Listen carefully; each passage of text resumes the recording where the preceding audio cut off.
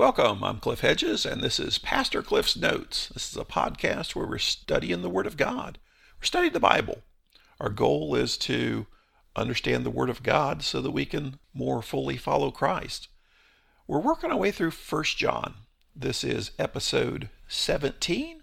We are in 1 John chapter 2, verses 26 and 27. Let's read the passage. John writes, I have written these things to you concerning those who are trying to deceive you.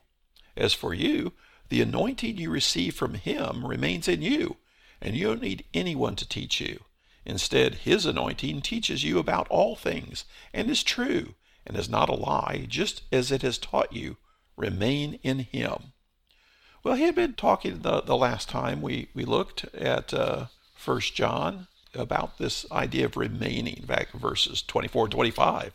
So concerned and warning, remain in him. He's continuing the line today.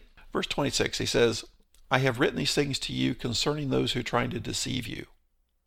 He's warning them about the false teachers. He is warning them about those he calls the Antichrists. Who are these Antichrists? They're a group of people who used to be part of the church, but they've left the church. And they're teaching false doctrine. Not just doctrine that's an error that we would necessarily agree with. They are teaching a different gospel, a false gospel. They have changed who Jesus is. They have changed what Jesus is all about. And they're ignoring what Jesus said. So they're leading people astray. They're very dangerous because to lead people away from the gospel is to lead people away from salvation, to lead people away from God. And so that's why he's writing them. I'm writing you about those who are trying to deceive you, the Antichrists. And it's not just that they have false doctrine, but they're trying to drag others away with them. These people are a threat to the community of God's people. Well, why? What's the threat? Well, if we think about what it means to be a community of God's people, a community of people not connected to the message of God is no longer a community of God's people because they're detached from God now. They're no longer following God's word, so they're no longer the community of God's people. It's just a group. So in our context, we have to ask that about an alleged church. Is a church that has departed from the word of God still a church? Well, it would depend on our definitions. From the world's view, yes, it's still a church. It's still a 501c3 tax-exempt organization organized under religious principles. Well, it's a religious group, but is it a church? Well, biblically, no, because the church is the gathering of God's people. And we first see church in Matthew 16 when Jesus asked his disciples, what are the people saying about me? And they gave him some answers. He says, well, what do you think? And Peter responded, you're the Christ, the Son of the living God. And Jesus said, on this rock I will build my church. This is the first time we see the word church in the Bible, but we've seen the concept way back, way through the Old Testament. Because when Jesus says, on this rock I'll build my church, none of his disciples say, what's a church? They all know what he means because the word he actually used that gets translated church originally just meant assembly. The Greek word is ekklesia. That's where we get ecclesiastical. But it's the gathering of God's people, the assembly. And Jesus was speaking Aramaic to his followers, so he probably said, on this rock I'll build my car, which is an Aramaic word, also a Hebrew word. It just means the assembly. And that goes all the way back to Mount Sinai. Moses led the people out of Egypt and took them to gather as the assembly at Mount Sinai. Since then, the assembly has always been the gathering of the people of God, the gathering of God's community. So when biblically we use the term church, we're talking about the gathering of the people of God, the gathering of the community of God. So a group that the world would call a church, which is not the people of God, is not a biblical church. And a church, alleged church, that has departed from the Word of God, is departed from God And so biblically, it's not a church anymore. This is the danger. This is the danger these antichrists, these false teachers are posing, is they are dragging people away from God, because they're dragging people away from the anchor of the Word of God. In verse 26, he says, I'm writing about those that are trying to deceive you. Then in verse 27 it says, as for you, the anointing you receive from him remains in you.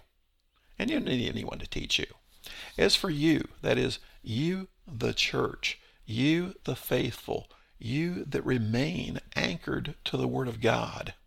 He uses this term anointing again. We'd seen it a few days ago with the idea, the word translated anointing is charisma, which sounds a lot like Christ, because Christ means the anointed one. So he's using these words again. He's talking about the antichrists, you that have received the anointing, the charisma, and you received it from him, the Christ. That's what remains in you, this anointing.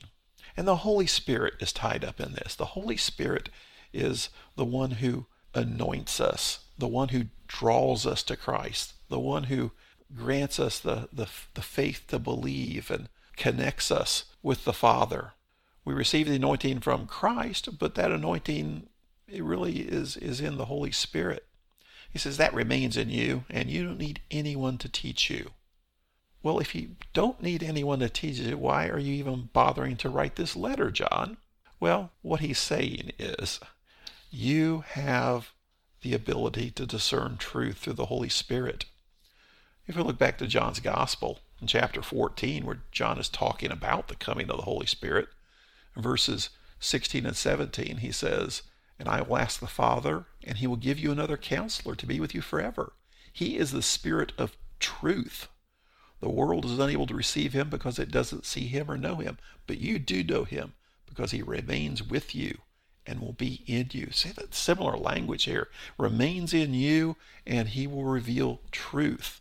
Then a little bit later, down to verse 26 of John 14, he says, but the counselor, the Holy Spirit, whom the Father will send in my name, will teach you all things and remind you of everything I have told you. The Holy Spirit will reveal truth. And we see this linking between the message they've received, but the anointing they have, the linking between the Holy Spirit and the Word of God. He says you don't need anyone to teach you. Instead, his anointing teaches you about all things and is true and not a lie. Just as it has taught you, remain in him. This admonition, remain connected to Christ.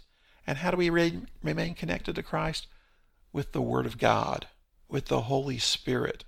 The Holy Spirit, the Word of God. Now, what about us?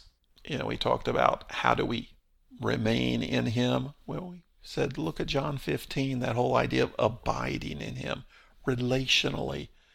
Make sure you've got a healthy, growing, dynamic relationship with God. Well, what about us here? His anointing teaches us. There's three things we really need here. The importance of the community of God remaining true to God. And that's going to remain true to God via the Word of God. But we've already examined this linkage between the Word of God and the Holy Spirit. The Holy Spirit supervised the writing of the Word of God. The Holy Spirit supervised the writing of the Bible. We say the Bible was written by people inspired by the Holy Spirit because that's the case. People were guided by the Holy Spirit in writing the Bible.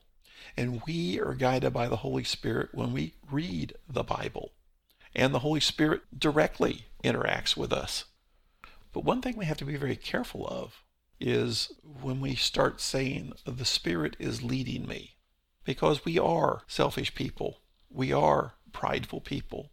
And we often decide to do silly things and blame it on the Holy Spirit. The Holy Spirit has led me to do this strange thing. And sometimes the Holy Spirit does lead us to do strange things. But sometimes I just do strange things because I really want to. And I really feel this gut level desire to do this. And I try to explain it away by blaming it on the Holy Spirit.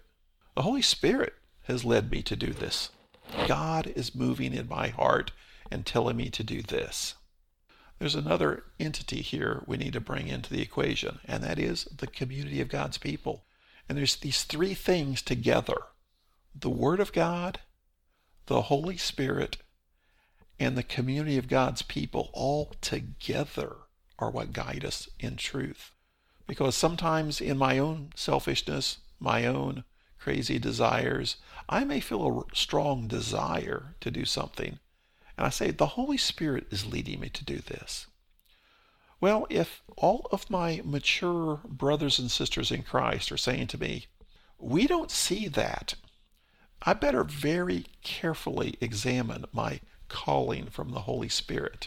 Now, it may be I'm the only one hearing the Holy Spirit, but in which case we should enter into some intense prayer over this together. Because the Holy Spirit's not going to send me an email. The Holy Spirit's not going to send me a text message. The Holy Spirit's going to move within my heart. But sometimes I'm not a good judge of, is that really the Holy Spirit moving me? Or is that just something I want to do? And that's where I need the church. I need the body of Christ. But the body of Christ has got to be anchored in the Word of God. The body of Christ has got to be following the Holy Spirit. These three things together, we desperately need to be the church. We need the Word of God. That is, we need to be in the Word of God, following the Word of God. And we need the Holy Spirit. We need to be in a close relationship with God, with the Holy Spirit guiding us and directing us, asking the Holy Spirit to guide us as we read the Word of God. But we also need one another, that grounding of the community of God's people. Because the Holy Spirit isn't just going to speak to me. The Holy Spirit's going to speak to the people around me too. And when we all come together and say, yes, this is what the Word of God says, this is what the Word of God means, this is how it applies in this situation, and the Holy Spirit's guiding us in that, and together we come as one in unity and say this is the right thing, we can be very sure this is the leading of God. Stay in the Word, stay close to the Spirit, and stay close to one another. Thanks for joining me. Join me next time as we continue working through 1 John. See you then.